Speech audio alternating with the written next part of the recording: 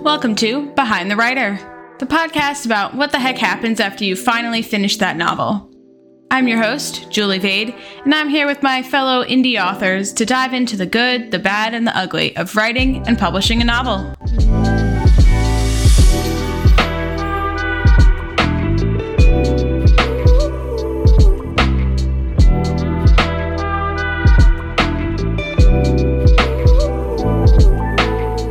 Today, I am joined by Addison Horner. Addison taught himself to read at age 2 and loves devouring any kind of story, from fantasy epics to action thrillers to those blurbs about farmers on the boxes of organic mac and cheese. His happy place is the void of creation, where a single spark can grow into a world of ideas. Addison's passion for writing and editing led him to found Avocado Tree Press, where he helps authors supercharge their prose while working on his own fiction. He lives in Orlando, Florida with his wife, 2 temperamental avocado trees, and the world's cutest dog. Addison, welcome. Thank you so much for joining me. Yeah, it's a pleasure. Thank you, Julie. You have to tell me what kind of dog you have. Everybody who mentions dogs in their blurb, I just have to know. Of course. Her name is Joya. She is a Havapoo, which is a Havanese poodle mix. She's a 1.5 years old as of yesterday, and it's true, she is the world's cutest dog.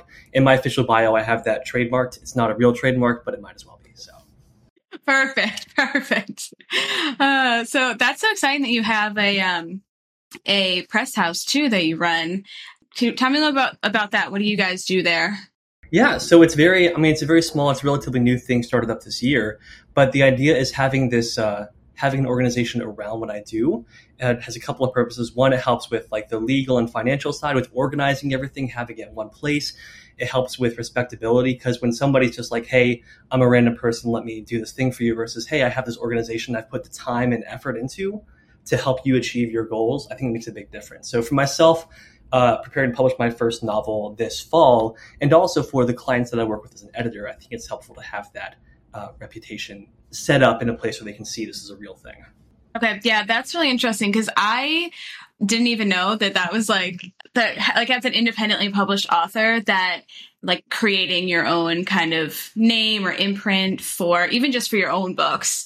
I recently learned that was a thing. Like I thought everybody just like put it under their name because like you're publishing it yourself. And then I was like looking into it more and I was like, oh no, people have like imprint, like names for like their press house, even if it's just them. So I think that's good that I need to learn more about that. It's all research. It's all research all the time. That's what I'm learning in this, new venture, relatively new venture of being an author and professional editor. It's a journey for sure. I know, for sure. Every time I think I'm like, okay, I got it down. I've, published a book. I'm there. And then I'm like, oh no, there's like 5 other things that I just went over my head the first couple times. Yeah, definitely. All right. So let's start with, tell me about the book. When is it coming out? So this book is coming out this fall. There's no set date yet, but everything is coming together. It's been such a long process. I started writing it about almost 2.5 years ago. And now it's like, I've got the final edit. I've got the cover. I've got the character art. I've got all these things. I've got a Kickstarter. But the plan is to run a Kickstarter in the next few months and then to launch the book to the public after that. The title of the book is Marrow and Soul. And let me see if I have my premise off the top of my head. And so the idea of this book is that there's this, it's a fantasy world where society is shaped by these ancient relics.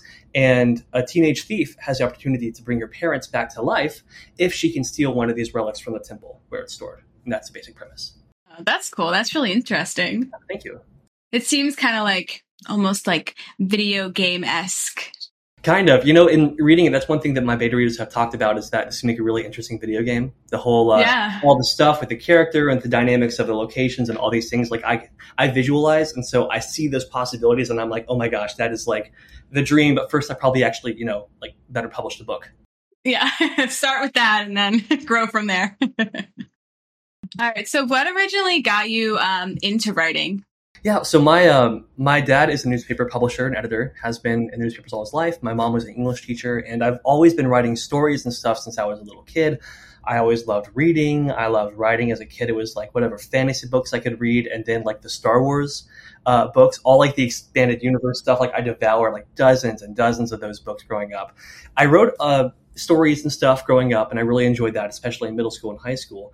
But my day job is as a musician. And so part of my degree and part of my experience has been as a songwriter, as a composer, as an arranger. And so for a long time, for probably 10 years or so, like around college and after, like my main passion and focus was on the songwriting side and kind of crafting stories that way. And a big part of songwriting for me is the idea of taking like an idea, taking a melody, taking a motif, taking a lyrical idea, turning it into a story that draws the reader in. And so back in like 2018, I kind of got the writing bug to try a novel. I tried writing one. It's pretty terrible, but it didn't get very far. But I was like, okay, this is something I kind of like doing. And so I did my research, I learned, and I just kind of dove in, and it became like a consuming passion where it's just something I wanted to do. And I wrote a bunch of stuff. I've finished writing 2 books now. The second one is the one I'm actually preparing to publish. But it's always just like that creation has always been in my blood. And that's always been the thing that I've just been kind of compelled to do, I would say. Did you find it hard to kind of transition from like a shorter form of writing in like songs to like this long form in books? A little bit. It's interesting because songwriting is kind of like dialogue. So in dialogue, when you're writing a novel, or even when you're like whatever kind of novel it is, dialogue is not exactly like human speech because we have these ums and uhs and these things in the middle. And like me, I'm kind of rambling on right now, but you wouldn't have everything I'm saying right now written as just dialogue. You'd pare it down to what's the most interesting, what's the most important, and what communicates the character the best. And it still needs to be realistic, but it's not literally realistic, which is a weird distinction. So songwriting is very much like that. So I found that in crafting dialogue and crafting narration and stuff, it's all about these images. Songwriting is just like taking those little pieces of imagery, and then novels are flushing that out and fleshing it out over like 100,000 words or so. Right. Okay. So yeah, I guess I never thought about it that way. It's basically the same thing. You're just fluffing it up a little. Volume is different. There's there are a lot more words, but it's the same basic ideas. Yeah. Cool. Awesome. So is your book like young adult, new adult, or kind of? Marrow and Soul is YA fantasy, right in that zone. What made you kind of pick YA? I think it's just, there are a couple of things I would say. One, it's the genre I resonate most with, but by which I don't mean that like I read Hunger Games and books like that. I read, I think, the first Divergent book, but those books weren't really super formative for me, even though I really enjoyed them when I read them. But it was more of like the growing up journeys and that idea, and seeing that in all kinds of fiction, even in nonfiction and memoirs and stuff, seeing that kind of journey and seeing those characters and seeing the things they struggle with. It's a very real struggle. And for me, I chose YA, like that age range and that thing, because I felt like that was the place where I wanted to communicate the messages that I like to communicate through books, which is not like a preachy message, but like I like stuff that's hopeful. I like stuff that takes us down to the valley and back out again, even if it's not the way we expect. And so for me, it's like I get to show stuff in a really visceral way, but it also doesn't have the like I don't write with profanity. I don't write with like graphic sexuality or anything like that. And so it doesn't have those pieces. And I feel like sometimes the shock value of those pieces can feel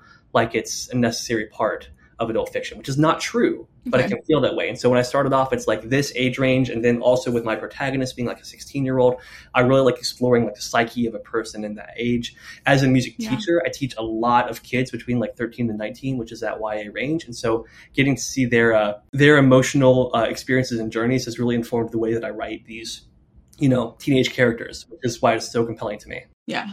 And then I was kind of skipping around in the questions, but you said that one of the messages you like to show is hope. Are there any other like character traits or any other messages that you kind of like to keep in your stories to show other people? I mean, overall, I think it's pretty broad for me because it's all about what the story is. So I've got like dozens of story ideas and drafts and outlines around my hard drive, and they vary wildly when it comes to what's actually in the content of them.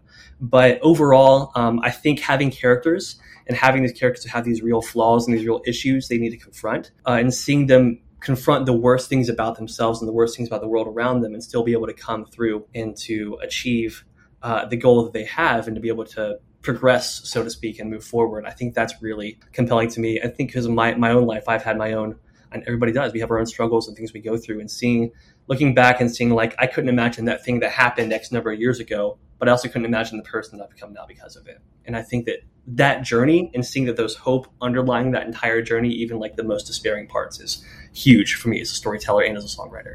Yeah. Awesome. Yeah. I think that's definitely a good theme that a lot of people can relate to, for sure. All right, so let's talk about the writing process for this book. You said that it's taken you like 2.5 years or 2 years? How is that going? Have you like hired any like editors, or like what's kind of the process for you? Yeah, it's been weird, dude. Let me tell you, it's just been weird. It's Yeah. I did not know what to expect going into this. Yeah. Songwriting, logistics, and legalities and publishing things are very different because it's like it's short form. It's just like all these one little things, and a book is just such like an ordeal. It's like running a marathon, really. So yeah, my process overall, as I've kind of honed it over writing dozens of drafts and things, has been like I go big picture in. I have a note on my phone from February 2021 that has like, okay, orphan girl temple has to steal the ghost tablet. And that was what I had. And I was like, I have other stuff and there's twists and things that are really exciting, I'm really excited about. But that was basically my premise. And then I just fleshed it out into this overarching story.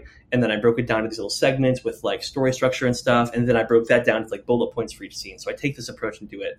And then once I had that done, it took me a long time to draft that. But once I finally, really buckled down, so to speak, and drafted that, then I went through editing process on my own. I am a line and copy editor, and so I did a lot of that myself, which is not always advisable, but when you are on a budget, you can limit what you do. I did hire a developmental editor, Elizabeth Thompson, who did a phenomenal job leaving like 1,500 comments and edits and stuff on my manuscripts, which was daunting but incredibly helpful. And I also had people like, I know you just had Amanda Aller on the show. I actually just started listening to her episode today, which is fun.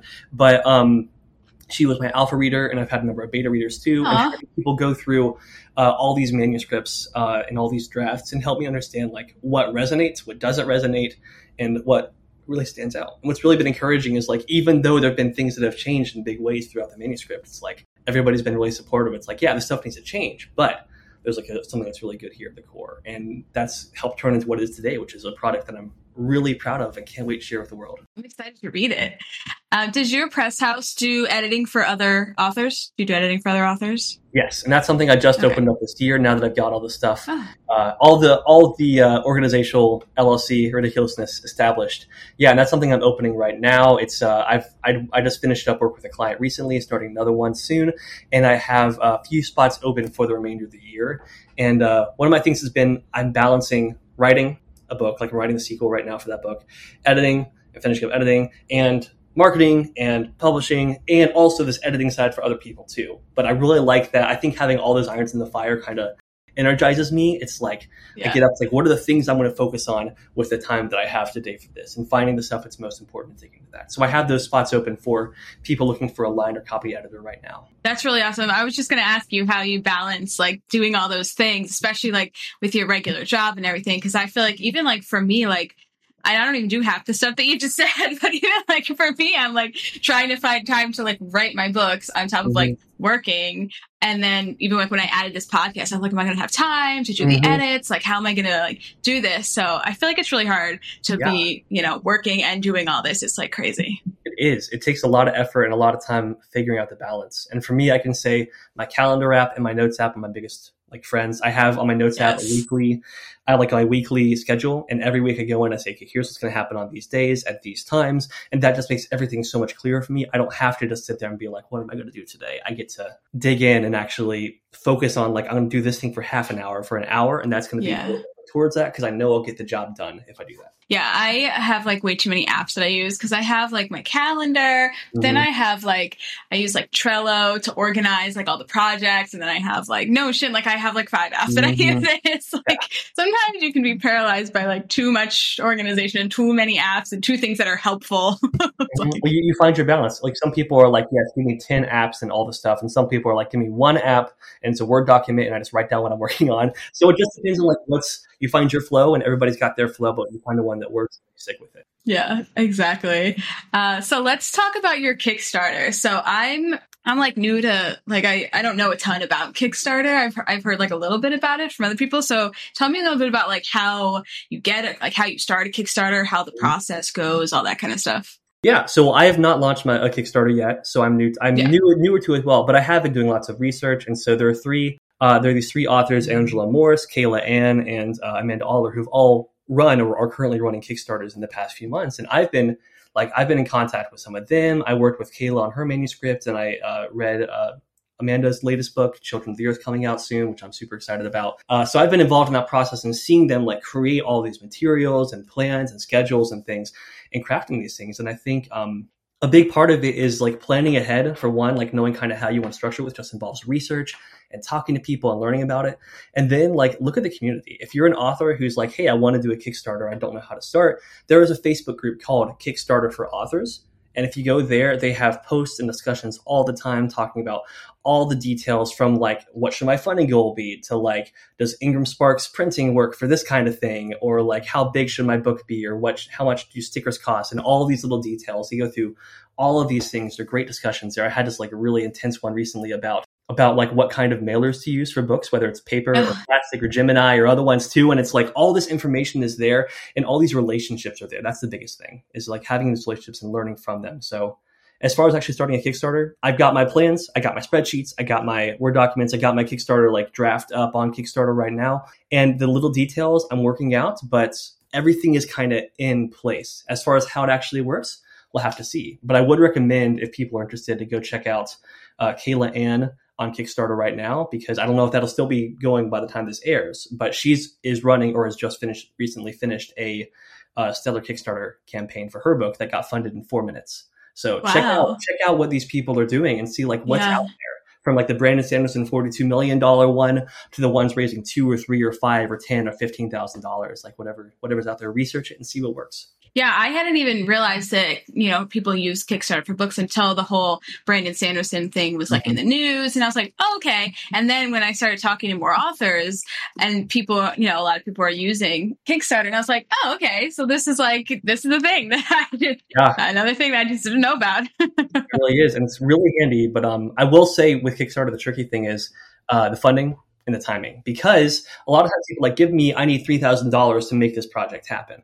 On the other hand, what draws people into Kickstarters is having things like visuals, having art, having samples in the manuscript, having things ready. So if you're like, I just have a book that's going to be really cool, please support it, great, but it might not get the attention you need. So if you go to Kayla Ann's, just to use an example, you'll see a lot of stellar artwork up there. You'll see a lot of stuff. You can read samples and all these things. So putting the work ahead of time, and then basically using Kickstarter to help recoup those funds and to keep driving that publishing forward to get your book out into the world. Yeah, it was interesting. Amanda Allerhead was talking about how there's a lot of like math. She was like, there's more math involved in keeping track of like how much this costs and how much, I have to ship this out and we need this, but I still need to make a profit. She was saying how it's like a lot of keep track of your math when you're doing these Kickstarters. I was like, all right. Yeah, Microsoft Excel for me. That's my friend. Yeah. The cheats on that. It's very good. Perfect. All right. So what has been your biggest challenge so far through the writing, the publishing, the Kickstarter, all of it? What's been the hardest thing? The hardest thing. There have been a lot of weird and difficult little things, but I'd say the hardest thing is likely the imposter syndrome, the comparison. That's crippling for me. It's really easy for me to fall into that. And so what I've realized is when I can set that aside and focus on the actual thing I'm doing, it's a lot easier. Like if I'm sitting here looking at Brandon Sanderson's Kickstarter, like how on earth am I ever going to raise $42 million when I don't need to raise $42 million? Right. Or even looking at that person raised $15,000. How on earth did they do that? Or this person has like 10,000 Instagram followers and I'm trying to get there and it's like going so slow, and all this stuff can get in the way. But what I've found to deal with those, that stuff that's all in here is basically to get outside of my head. And so there's people of like positive thinking and other things they do. But for me, the best thing is just to sit down and set a timer and put the work in. So like if I'm like the two manuscripts that I finished writing, one was about 96,000 words, another was 104,000 words. And to finish these two manuscripts, the way I did it for both of them was after kind of working on them and looking at different projects, I sat down and said, okay, every morning at 6:30 a.m., I'm going to sit down and I'm going to write for half an hour. And I just did that. And it was hard. It was difficult, but I got into the rhythm of it and it ended up working really well to finish these books. And now I have things that I'm proud of. And all the other stuff, it's the same deal. Put in the time, put in the work, get a community around you who can help you, encourage you and give you the information you need. And that's going to make it a lot better. Yeah, I think, I don't know if you ever have issues with procrastination, but my biggest problem is like, I'll set aside time and I'm like, okay, I have this hour right now. I'm going to write. And then I'm like, oh, but let me check my Instagram. Oh, let me check this. Like, oh, I'm gonna, and then I don't end up writing for like the hour. So it's so hard to like keep that focus, Yeah, and we'll see. I don't know when this is going to air, but Threads just launched 2 days ago. Yes, I know. A whole new social media platform out there, and I'm like, oh my gosh, do I have to stay on top of this? Should I? I joined. I was like 27 million something person to join. And I was like, yes, I got in early somewhat because I joined like 18 hours after they launched. But like, oh my gosh, it's like all these things can suck you in, especially Threads. Like I'm not on Twitter and I haven't been for a long time, but like Threads, I can just like, let me just go scroll through everything over and over and over and over again because it's so easy just to keep reading. And it draws your attention if there's any kind of block for writing. It's like, no, I just want to do this thing and get my dopamine fix instead. So it's it's a discipline thing that you work on over time, and you give yourself grace for the shortcomings, and you just keep pushing at getting whatever you can. Yeah. I just saw the Threads thing too. And I haven't joined it because I was never on Twitter. Like I wouldn't know what to say because it's just words. And I'm like, I don't know. Like, I'm not that funny. Like, that's so funny though, because like it's just words, but here we are, literally authors. Yeah, That's so funny that our brains focus on those things so differently. Like for me as a musician, I love writing, I love performing, I love doing all the stuff. But if there's like a piano in a coffee shop, this happened this past week actually. It's North Carolina, and I was at a coffee shop with my parents. I was visiting them, and my dad's like, "There's a piano, go play it." It's like, I don't know if I want to do that, even though I'm like a professional piano player. Like I do, like I make my living in doing that right now. But the idea of doing this is like, oh, it's just like a different format, a different thing, just feels so weird. And Threads can feel that way too, which is why I've just been like, if I think of something, I'll just kind of let it pop into my head and then I'll write it down and see if it works. But I don't know, like everything else, we kind of try and see. Nobody knows how to do Threads yet. That's what I'm thinking. So we figure it out. Yeah. That's true. That's a good point. Yeah. And also like people like for like keeping the piano example, like it's so funny because I would think the same thing. I mean, I'm not a professional piano player, but I also would probably be like, oh, there's people around. I don't want to play in front of all these people, whatever. But like I work in a hospital. And so, there's a piano in like one of the like, foyer room, whatever it is. It's like a lobby. And every once in a while when I come into work, whenever I hear somebody playing it, when I'm like just walking through the halls, I'm always like so happy. I'm always like, oh, this is so lovely. I love coming into work and I'm just hearing somebody play. That's so nice. So like maybe they're nervous about it, but to an outsider, like a bystander, I'm like, this is amazing. Like somebody's playing piano. Like it worked. This is great. And so like we can be so intimidated, but to an outsider, it's just like, oh, that person's amazing. And oh my gosh. Yeah. That is a huge thing. If I may very briefly just talk to the authors, this is the biggest thing for me. And I tell my students this all the time that I teach. It's like, you're going to make a ton of mistakes. That's what happens. I tell them like, I've made more mistakes playing this past year than you've made in your life playing piano. But the point of it is when you make mistakes, you don't stop and go, oh gosh, I'm so sorry guys. Can we just start that over? You keep going. You keep pushing through and you keep making the effort. And a lot of times people don't even recognize you made a mistake. Like Brandon Sanderson, just to bring him back as an example, because I'm familiar with him, he wrote 13 books before he got one published. And I'm like, oh, wow. I've written 2 books and one of them is about to get published. And so I'm about to have a better success rate than Brandon Sanderson is. Yeah, right. Now, the comparison is not what matters. The point is, what matters is there's this possibility here that we can engage with if we just, if we're able to persevere. And that's why that community, huge part of that. People saying, hey, you keep going. Yeah, exactly. That's why they say the best thing you can do is just get started because if you never try, you're not going to succeed, because you're not trying. So as long as you try, there you go. Exactly. Yeah. Cool. So, is there anything that has like surprised you in a good way or a bad way throughout this process? I think seeing how willing like the authors in any community is, how willing they are to work with each other and to support each other and do this stuff. It's been so cool because a year ago, I didn't know about Bookstagram. I knew people posted posted really snarky reviews of books on Instagram. And that was all I knew because I was not involved with that at all. And it was through actually meeting Amanda Aller. She was the one who, through meeting her and reading her book, she was one who's like, make an Instagram account, start doing stuff, see what happens. And that's how I dove into the community. And you'll have to forgive me, I've already forgotten the question, but. Oh, I said, sorry, my cat distracted me too. Oh, you're good. You're good. I said, what has surprised you in a good way or a bad way? Yeah. Yeah. And so being on that, so like I've had like my personal /music Instagram for like years and years. And I had like 600 followers. I really pushed to get that far, but I didn't put a lot of consistent effort or planning or strategizing into it. And since joining Instagram and seeing like, here's how people do stuff in Bookstagram. Oh, I can make a reel like that, or I'm interested in that thing. Let me talk to them about that. Has helped me. I'm already at about 800 followers right now after less than a year.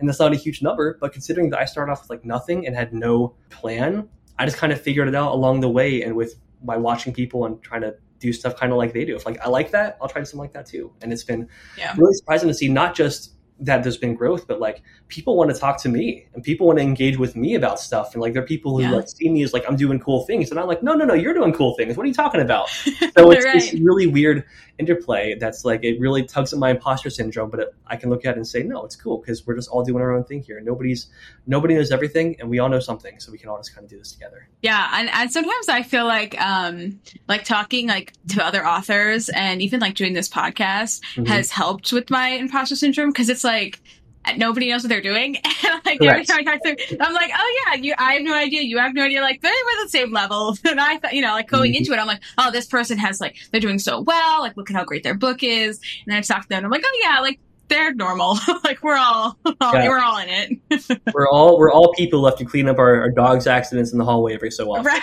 That's just how it goes. Exactly.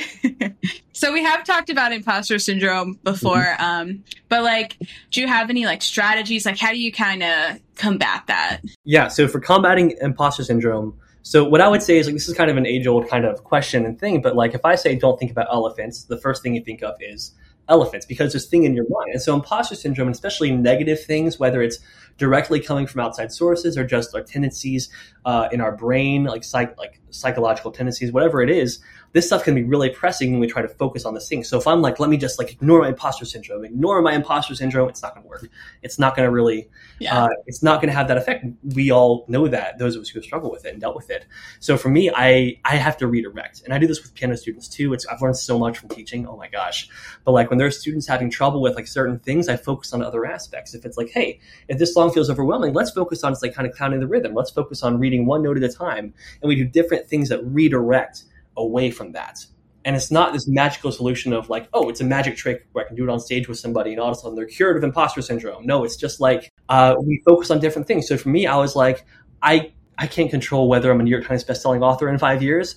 What I can control is I can get up this morning and I can write for half an hour and I can write 10 words or 100 words or 1,000 words. And then I did it. I'm writing. And that's literally all I have to do right now. It's one step at a time, one thing at a time. Yeah. And I also think that just like doing it anyway is good too. Like I also have problems with like social anxiety. And so a lot of time and like even like during this podcast, like every time like when I'm thinking about it, I'm like, oh man, like I'm so nervous. Like I'm meeting somebody I've never talked to before, you know what I mean? And then I'm just like, well, every time I do it, I always have a good experience. Like every other person I've talked to, I'm like, oh, I always have fun and it's always great. So I'm like, I'll just do it anyway.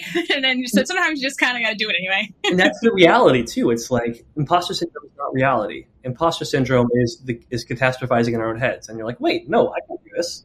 I have been doing this. I can do this. Right. What is your end goal with writing? Do you have like a certain number of books that you want to write or kind of what's your goal? Well, I am a dreamer. That is my thing. So I have approximately 503,000 goals right now. And among them is learning how to speak German, learn how to fly a plane. So those are things that's like, yeah, maybe I'll have it sometime. But I'm not even worried about that because I've got like X, Y, and Z to do with my own real life right now.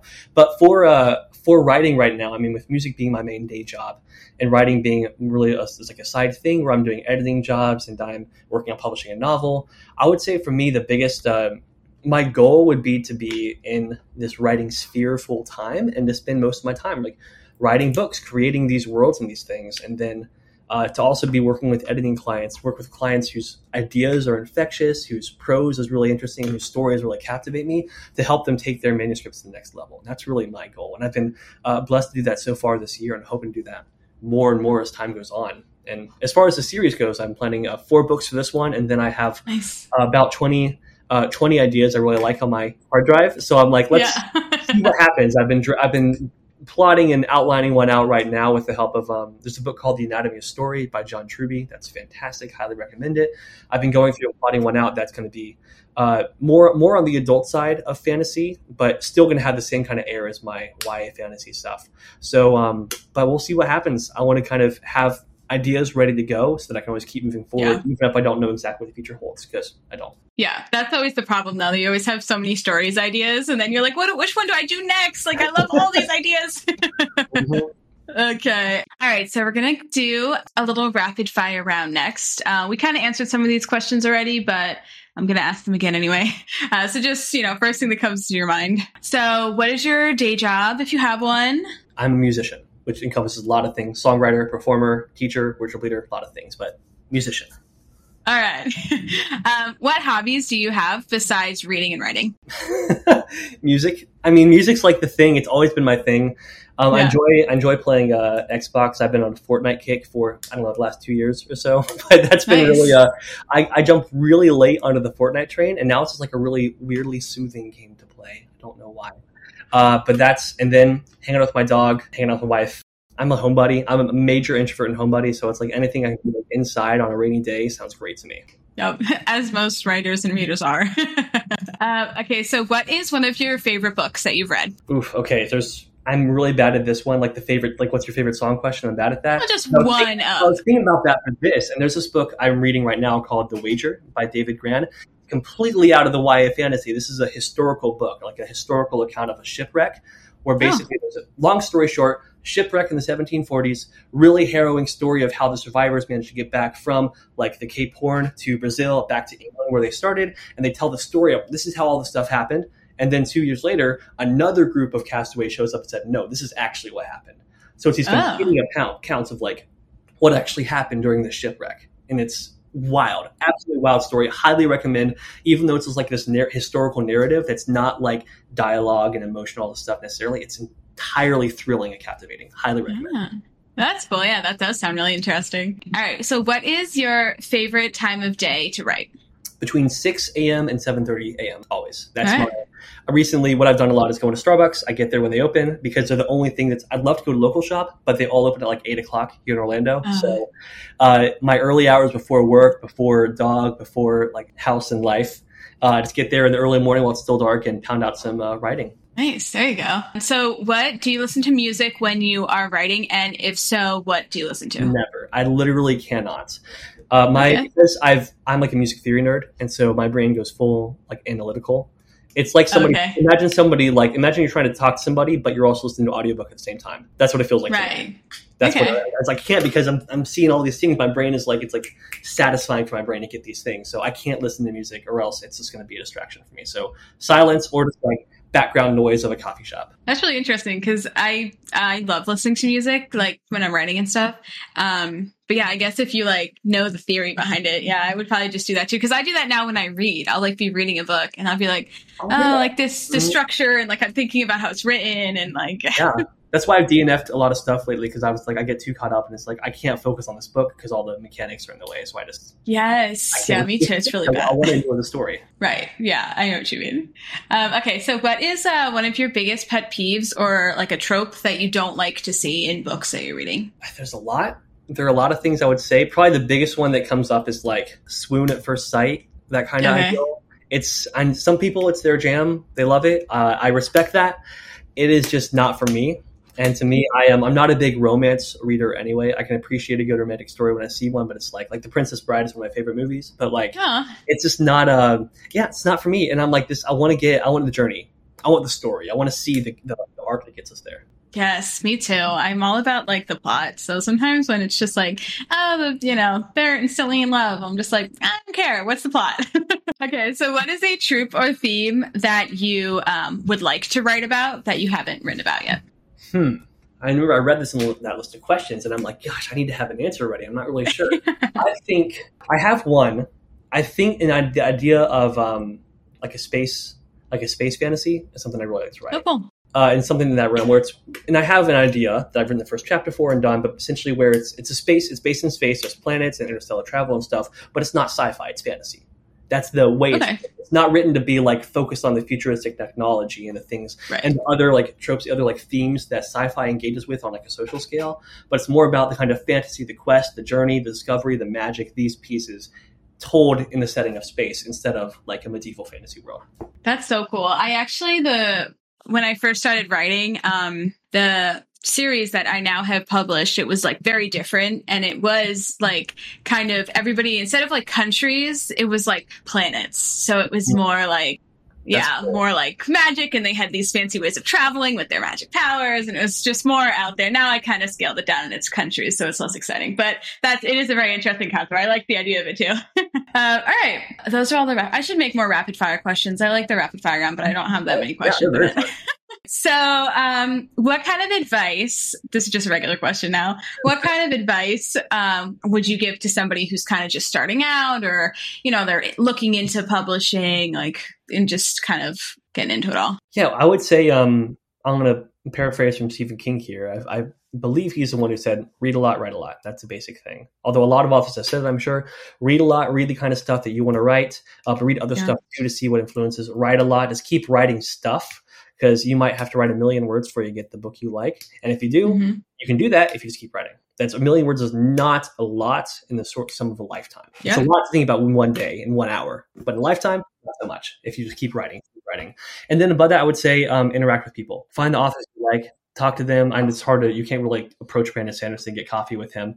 But you can interact with authors on Instagram. You can look into their books, look at their methods, find the ways that people do these things, and then learn from their example. And remember, not everything is gospel. It's just because Stephen King says that story is trustworthy, but plot is shifty, doesn't mean that I need to throw plot out the window, for example. I can take his warning signs and then apply that to the way that I write my own stories while respecting the writing genius that he is. So yeah, interact, write, read, and just keep doing that stuff, because that's what we like about being in this world anyway. So be a sponge, absorb everything you can. So we talked about this, but what other projects do you have coming up besides your Kickstarter, anything else in the works? Yeah. So, the big one is Marrow and Soul, because that is, and that's actually, I'm doing, as of the time of recording, I'm doing the title reveal and stuff next week. So this is not in the public knowledge yet, but by the time this goes out, it probably will be. Yeah, it'll be out. So it'll be out in the world there. Beyond that, I've got the sequel, which is 75% written for the first draft, which I'm super excited about. I've got other books in the work beyond that, and that's going to be a 4-book series. And then the other big thing I'm doing is just really, as I prepare to launch Kickstarter, I'm also working with editing clients and stuff and looking for more clients to really help elevate their manuscripts. So if anybody listening is hey, I want a line editor or copy editor who will be genuinely excited about my book, send me a message. I'd love to talk to you. Perfect. Last thing is, where can we find you? Do you know what's your social media? Are you going to be at any events? Tell us everything. I wish I had my snappy tags and stuff for social media, but I've got my Instagram, Addison Horner Author. I've got my Threads now, Addison Horner Author, and then my newsletter, addisonwrites.beehive.com. I'm not going to try to spell it out, but I sent you the links. You can post them in the description. And then also my website, Avocado Tree Press. That's where you can find all the editing information about me and get in touch with me. And then also, once the books are out, I'll have a lot more coming up there over the weeks and months to come. Right. Awesome. Well, that's all I have. Thank you so much for joining me. This has been great. Yeah, it's been a pleasure. Thank you, Julie. Thanks for joining me today on Behind the Writer. Make sure you're following our Instagram at Behind the Writer Pod for all the latest updates and previews of the guests to come. We'll see you next time.